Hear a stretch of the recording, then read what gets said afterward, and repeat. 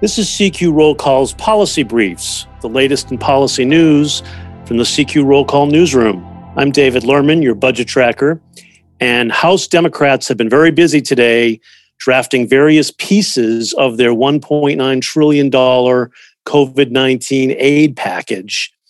Now that they have a budget resolution passed, they can start drafting the actual legislation needed to get this thing through in the next few weeks, as they hope. And that process started for real today because about 9 committees this week are going to be drafting their bills and passing them through committee. And they've unveiled several pieces today in preparation for those committee markups.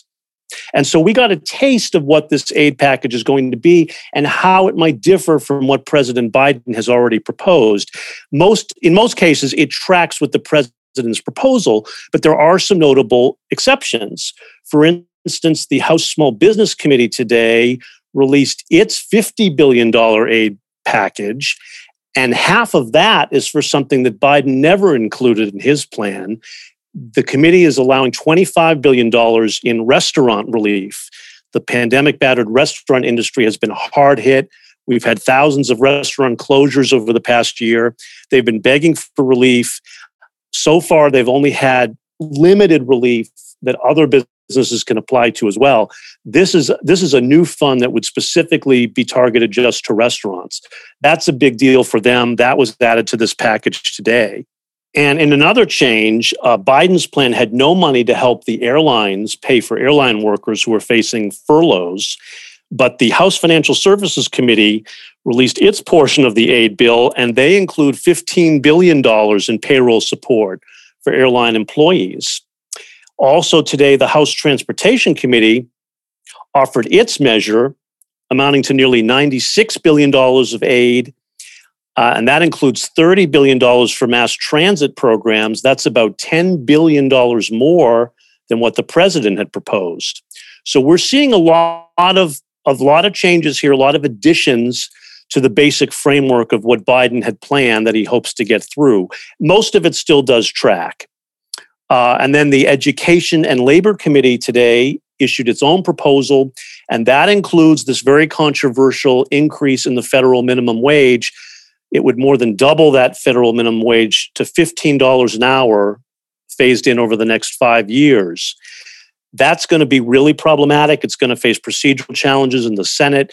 Biden has already said he doesn't really expect it to survive in this package because of those procedural challenges. We'll have to see what happens with that. And in another blow to that effort today, the Congressional Budget Office said that raising the minimum wage would increase deficits by $54 billion over the next decade. That came as an unexpected price tag that had not been part of earlier estimates. And so that complicates including this, I think, because it means they have to find more money to pay for that under this spending cap they have of $1.9 trillion. They may have to cut other programs if they want to accommodate this minimum wage boost.